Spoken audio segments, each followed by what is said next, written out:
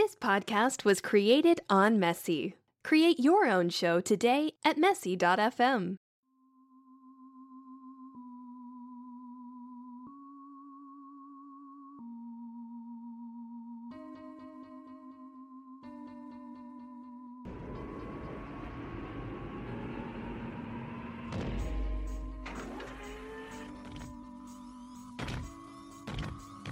Get away from her, you bitch! Hey guys, this is Jennifer, And this is Jason. and you're listening to the Drop Your Linen podcast, where we discuss horror and sci-fi films in all their glory. This podcast is a companion to the Drop Your Linen horror review blog written by me. We hope you enjoy the episode, and in the words of the immortal Private Hudson, stop your grinning and drop your linen. Let's do it.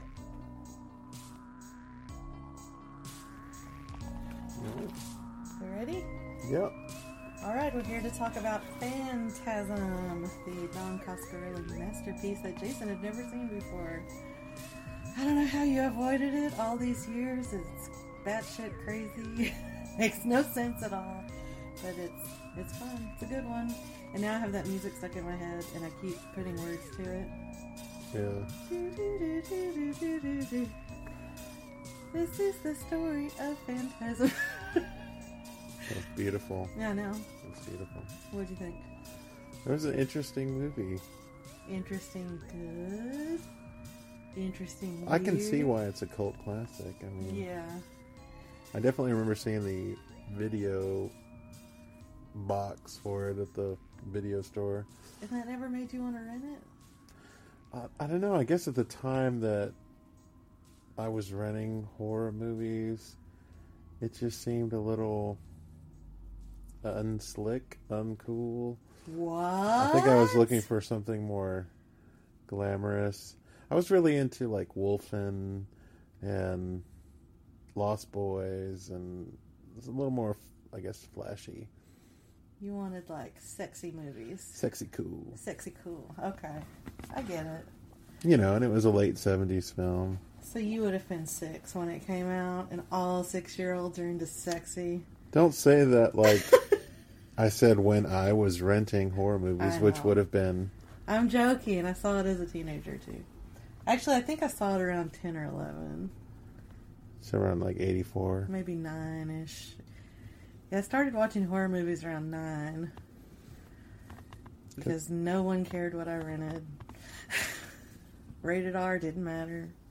Just go get it and let's go home. And nobody watched movies with me. It was just me by myself. You're making me sad. I know, isn't it sad? You're making me sad. No, I wouldn't trade those times for anything. I had friends who couldn't watch anything.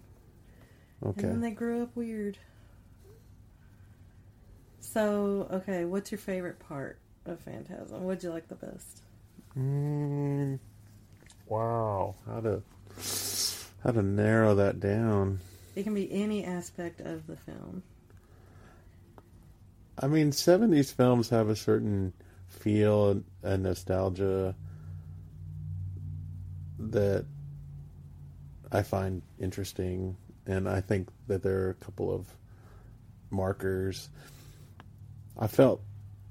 Watching it, I felt like Stranger Things is trying to evoke similar sentiments with the way that they are romanticizing the 80s for a lot of people.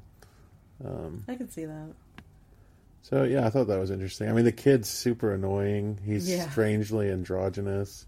Yeah. Like, Mikey could have been Michelle in a strange 70s sort of way. You said you thought the film was taking place during the summer. I couldn't find any markers saying when it was. And I found it really odd that there was no mention of any sort of structured routine. Like, does it all happen over a weekend? Like, there's no mention of school. This kid drives cars, drinks beers, shoots guns. And he's 13. And he's 13. And he just runs around everywhere. Which we all did in the 70s, but we did have to go to school. So, yeah, I mean, I don't know. I just was guessing that it might have been summertime when you asked, why doesn't he go to school? I'm like, maybe it's summer. But then I remembered a line that Reggie said. It was something about it's almost summertime. all the kids will be out. Something like that. Or it is summertime, it's hot, we're going to run out of ice cream. Something like, Reggie said a line. I don't remember. Reggie said a lot of lines. He did. And what were some of your favorite lines? There are some golden nuggets in this movie. I don't have Let me help you out, Jason. favorite Reggie Let line. me help you out. Maybe it was that retarded kid Timmy down the street. Well, that would have been Jody. Yeah. Also, Jody gives Mike a lesson on gun safety. Right? That's hilarious. Shoot to kill. What is it? Warning shots are bullshit. That's right. Shoot to kill or don't shoot at all. That's right. That's pretty great. I love everything Reggie says is awesome. He's a funny character. He's kind of lovable. He's in the remainder of the films as far as I know. I haven't seen any of the sequels since they came out. And I haven't seen the most recent one, the 2016 one, at all. Except chunks. So Reggie's in all the rest of the movies? I think he is. Reggie explicitly dies in this movie. I'm going to look it up. You talk. He has an explicit death scene. Either... And Jody, the brother, you don't see die at all. And at the very end of the movie, you're made to believe that he is in fact dead, but yet somehow Reggie is still alive. And everything was Mike's bad dream? Yes, I'm looking at all the sequels here on IMDb, and Reggie is in all of them. That's bizarre. So at some point we'll have to watch the rest of them. I think they're all on Shudder. And he's not really a character that I think that Hollywood would allow not now. Nowadays. Maybe ironically. But, I mean, he has a very uncool samurai ponytail, and he's balding, but he's not that old. But he plays the guitar! He reminds me of, like, a Canadian youth. There were lots of balding Canadian youths when I visited. I even had a mother approach me and wonder aloud why so many young men around 18 and 19 were going bald. I don't know. In Canada? In Canada, yeah. Well, that Quebec specifically. That sounds like a inbreeding or something. I told her it was probably the milk. It could be. Yeah, I've never been a milk drinker, and they're all very much Oh, yeah, that can do it. teat suckers. Teat suckers. This is the second time we've mentioned teats in a podcast. Oh, I hope that no one from Canada thinks that I'm overly disparaging. I hope one day to emigrate there. I thought you wanted to go to New Zealand. For their socialist medicine. Well, yes. And or New Zealand. That would be nice. Finland seems New cool. Zealand's the Canada of Australia. True. Okay. Yeah, I was wondering as I watched it. Now, I feel fairly certain that you've never seen Ice Cream Man starring Clint Howard. No. But it kind of made me think, I wonder if Clint Howard or whoever wrote Ice Cream Man got the idea from Reggie, because he's got the old-timey, the ice cream outfit. He's got a white button-down short-sleeve shirt, white jeans, and a black leather vest, and a black bow tie. This sounds like the most uninviting horror film. I mean, unless you're writing a documentary for how to be a creepy pedophile. Yeah. I mean, I think that's implicit with Ice Cream Man. You know, there's got to be some pedophilia in there. I guess. I actually haven't seen Ice Cream Man. At least not all of it, just chunks. Hey kids, you want a rainbow pop? Boy! Want a banana pop? Gross. You like popsicles? I got a whole bunch of them down in my cellar. Mouthritis. I can't reach into my pocket. Mouthritis. It was strange. Okay, so like the whole movie happens. Phantasm. Back to Phantasm. I have no idea what Ice Cream Man is about, and it sounds like a movie I would not enjoy. But it's Clint Howard, baby. Who's Clint Howard? Ron Howard's brother. He does all the B movies. Oh. Yeah, it's all coming to you now. Wow. That title and now the image. Still don't want to see it. Very Reggie-esque, though, right? I could see him with a samurai ponytail. I'm gonna look it up. Not a top knot, but yeah. Oh, no. No top knots. Very There's nothing on Yojimbo. top to knot. But yeah, so between Jody and Mike's house and the Morningside mortuary / cemetery,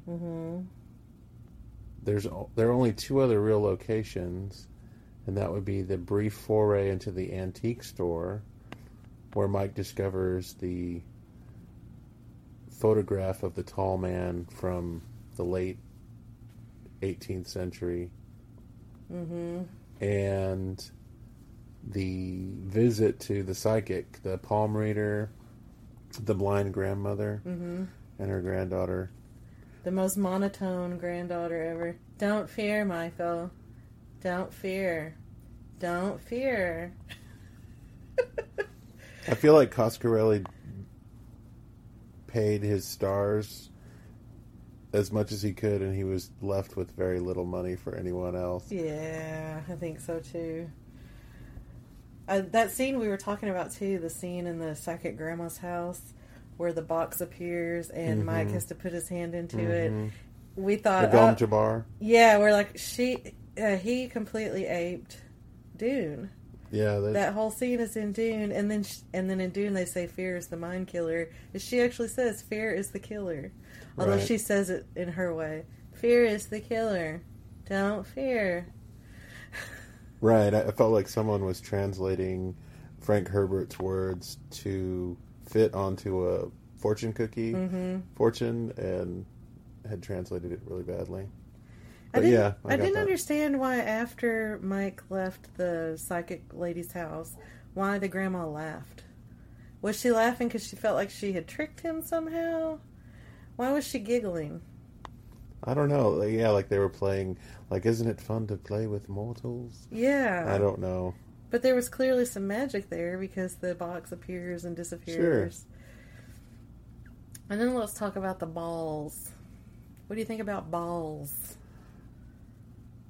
What I remember of the video cassette cover art and a lot of the posters and the different art that I've seen for Phantasm, the silver orbs play a huge visual. They have a huge visual footprint in all the artwork, and you see them for 2 seconds. Yeah, and they're not in the movie that much. One gets blown up towards the end, and then the other one they seem to only patrol the mausoleum, which is strange. And I don't really understand. Like you said, you never see the tall man hurtle them forth. Yeah, how did they go? And why would they seem to kill indiscriminately, because the tall man's henchman Yeah, they killed his helper. is taken out, and at the end when you discover that the bodies are being reanimated somehow and shrunken down and sent to this planet Which is bad shit. for some sort of mining operation.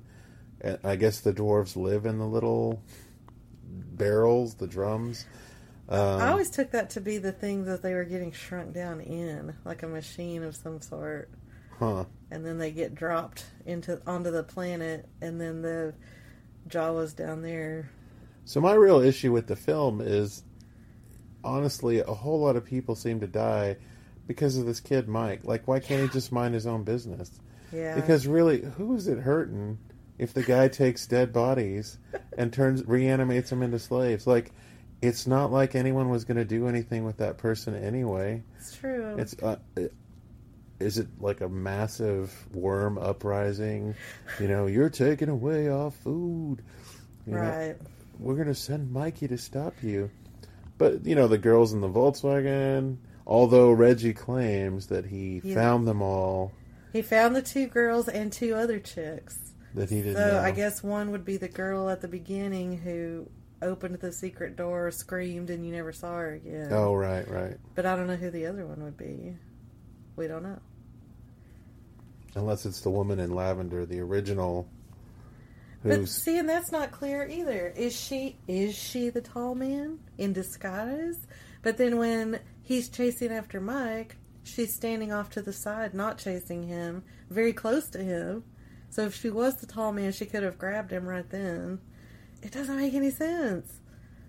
I feel like there was something up in the air, and that maybe Coscarelli wanted to do something more with that character in particular, and maybe time constraints, shooting schedules, or just not being able to pay these actors the whole amount of time. Maybe that he wasn't able to construct, or maybe he just didn't have enough story to. I don't know. I don't know either. But yeah, I mean, there's a lot of continuity holes, A lot of plot holes. I mean, at one point, I'm fairly certain Mike runs out the back door with the glass in it, the glass frame. It's one of those half doors where it's got basically like a big glass window on the top half. He runs out that one, and then the next shot is him coming out of the front door, which is a solid door. There's a lot of continuity issues. Yeah. In the very first scene where Tommy is doing it with the lady in lavender, you see their two legs, horizontal, sticking out, and she's on top, and her legs are horizontal, parallel with his, as they would out, for people who are lying stomach down. to stomach. Yeah, stomach to stomach. But then it shows a shot of their faces. Right, she's and riding she's them cowboy riding style. Them. Yeah, cowboy style. It's like the rodeo. So I'm like, either she can back bend at a full 90-degree angle. Right. She's doing some hardcore yoga. Yeah. I was like, this makes no sense. And then they would go back to the legs. And he was completely immobile. Like, he's like, oh, yeah, baby. Doing nothing. Yeah. I'm like... That's not how it works, the least participatory. And then before she stabs him, she grabs her left boob and holds on to it and then stabs him. And then again, if it really is the tall man, why is he into that? Yeah, why does he have to have sex with him? I'm pretty sure you could stab him before being penetrated. Exactly. So there's something weird there. And then, is he after Mike? Was Mike purposefully androgynous? Are we getting into something here? Why was he after Mike? Was he a pedo? I don't know. Was he frustrated because he couldn't have coitus with him as the lavender lady? I don't know. Which, I mean, Mike was a little voyeuristic pervo anyway. He probably would have, could have. I'm sure Coscarelli couldn't have shown that.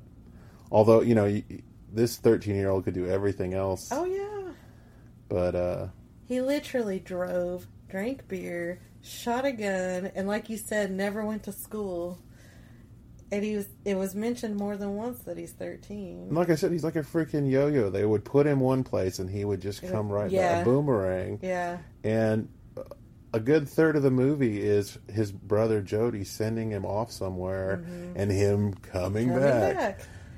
Well, Jody says that at the beginning of the movie. He's like, he follows me everywhere. And I think that scene is hilarious because for some inexplicable reason, they do own a car, but Jody is riding a bike down the street with his leather jacket on. It's like, leather jacket? Check. White t-shirt? Check. Banana seat? Yeah. Schwinn?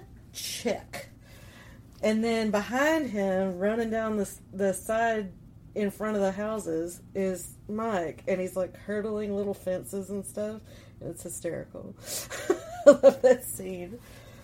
I mean, the kid must be in shape because he spends a good part of the movie running back and forth between these two locations. And they never really established just how far Morningside is. And then when he leaves his house, it's just like, it appears to be maybe half a block before he's at the mine shaft.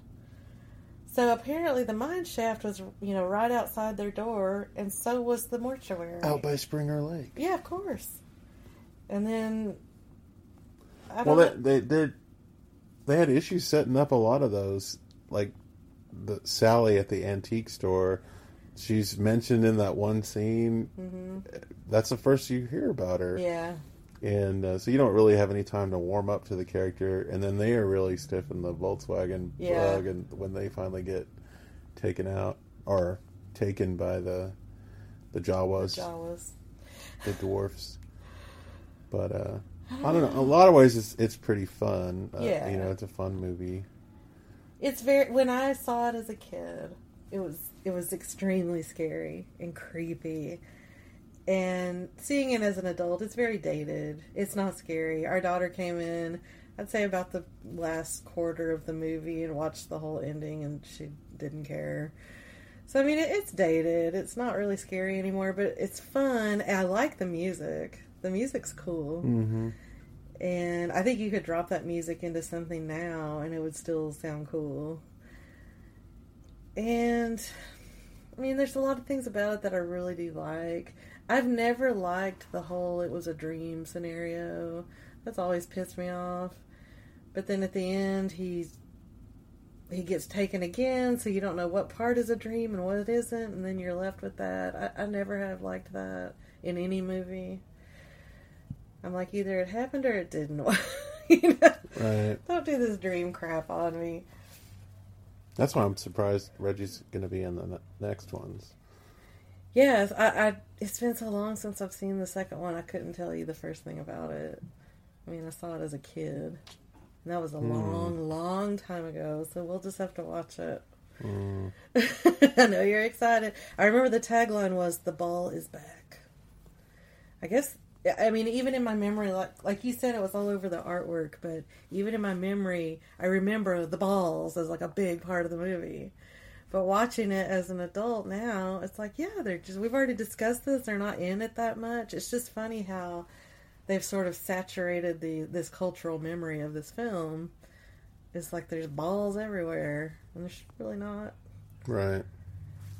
I think somehow, too, at some point I conflated Puppet Master in this movie. Like, I thought that the little puppets and the orbs were all from the same film, so clearly they're not. No. But maybe I just had a cross-eyed vision and put the two posters together. Maybe the tall man. Maybe this is a dream. Maybe this is all a dream. Taken through a mirror. Well, it's hot. I mean, you already live in Texas, and it's crazy hot right now. So you probably wouldn't even have to be shrunken down. Don't give away my location. Oh, I'm sorry. I mean, Florida. Don't fear. Don't fear, Jason. Fear is the killer. Jason. Don't fear. Are you gonna interrupt me? I don't know where you're going with that. I'm not going anywhere. So I mean, it had a great look. I saw that it was remastered. Yeah, it looks so really good. It got a really good treatment by J.J. Abrams and the Bad Robot crew. I think they did a good job. Yeah. It's cool that it's on Shudder and it's available. I think for people who saw it at a younger age like yourself, there's probably a greater nostalgia value. Yeah. I still love this movie. It's very kind of kitsch and camp and, well, not really camp, but there's some campy elements. Yeah. I think that's safe to say. But yeah, I mean, it's more of a cult classic, I guess. And I don't know. It's hard. I don't feel like it's a movie you could make now. I feel like I'm going to get a lot of pushback if I just say it's not a very good movie. I think it's okay to have your opinion, even if it's wrong. It's not a very good movie. Even if it's wrong. But no, I think you're right. I think if you had seen it as a kid, I mean, what if you saw Big Trouble in Little China now and had never seen it? Would you think it was good? Or The Golden Child, you know, or some of these movies that we all loved as kids. I mean, if you watched it now and had never seen it before, you'd be like, what is this crap? Right. So, yeah, I think there's just a nostalgia. And the look of the 70s, just seeing how everything looks, the shag carpeting and the waistlines up to your nipples, you know, on all the jeans and the wide lapels. Yeah, the wide lapels and all the great stuff from the 70s. Just the look of it is fun for me. I like that. I like just kind of looking back into my past because that's when we were little. We were both born in 73. So, what? All of our secrets, man. Oh my God, we were both born in 84. Don't fear. In New Hampshire. Don't fear, Michael. In New Hampshire, yes. You can hear my voice and know I've never been to New Hampshire. Okay. Well, tell me what you thought about the bug. The fly thing. It made no sense. It made no sense. And the finger was still in the box. And so it's not like the finger became the bug. The finger was still in the box after the bug. So where did the bug come from? Made no sense. And it was silly. It was very silly. It had like big red eyes and it was clearly on a string. And then when they had to fight with it, when they had they're trying to keep it in a jacket and go down the stairs with it and they're banging their hands into the walls and stuff. Oh, that's good. That's good times. Yeah, I would like to hear the direction that they're receiving at that point. Just pretend like there's this giant fly and he wants out, man. He wants out big time. I just don't understand, too, why the garbage disposal is the means that they choose to dispatch it. I guess because wouldn't you try to stomp on it first? Yeah, right. Like, it's a bug. It. Like, your instinct would be to just, smash it. I agree. To a pulp, but somehow, and like your denim would clog up the blades before it would even get to. Well, they didn't shove the denim into the garbage disposal. They had the denim over the disposal, and the bug was trying to chew through the denim. That's why there was a hole there. I think you have a special pair of glasses that help you justify all of the inanity. I do. It's called being right. Oh no, it must be summer. He's not in school. Oh no, they had the bug down in the hole. Well, I mean, if you think too hard on this stuff, your head will explode. I mean, none of it makes any sense. So you either have to suspend your disbelief and just accept, what you're seeing, right? Or you can sit around and think about it, and none of these movies will ever make any sense. They all do the wrong things, and I could see this being a fun party movie, watching with a bunch of people. Yeah, I agree. And the song that that Jody and Reggie sing, do that their little guitar duo, that's pretty fun. Jason and I had this idea about. Oh, he's rolling his eyes. Never mind. I'm not going to say it. You just have to wait for it. It's a good idea. Speaking of heads exploding, at some point we need to do scanners. Oh yeah, isn't that a Cronenberg? Isn't it? I mean, you tell me. You're the expert. Okay, I'm looking it up. Thank God I have IMDb right here in front of me. All right, well, that sounds like a wrap to me. Okay, so we'll do scanners at some point. We'll do the rest of the Phantasms at some point. And thanks for listening, guys. Bye. Bye.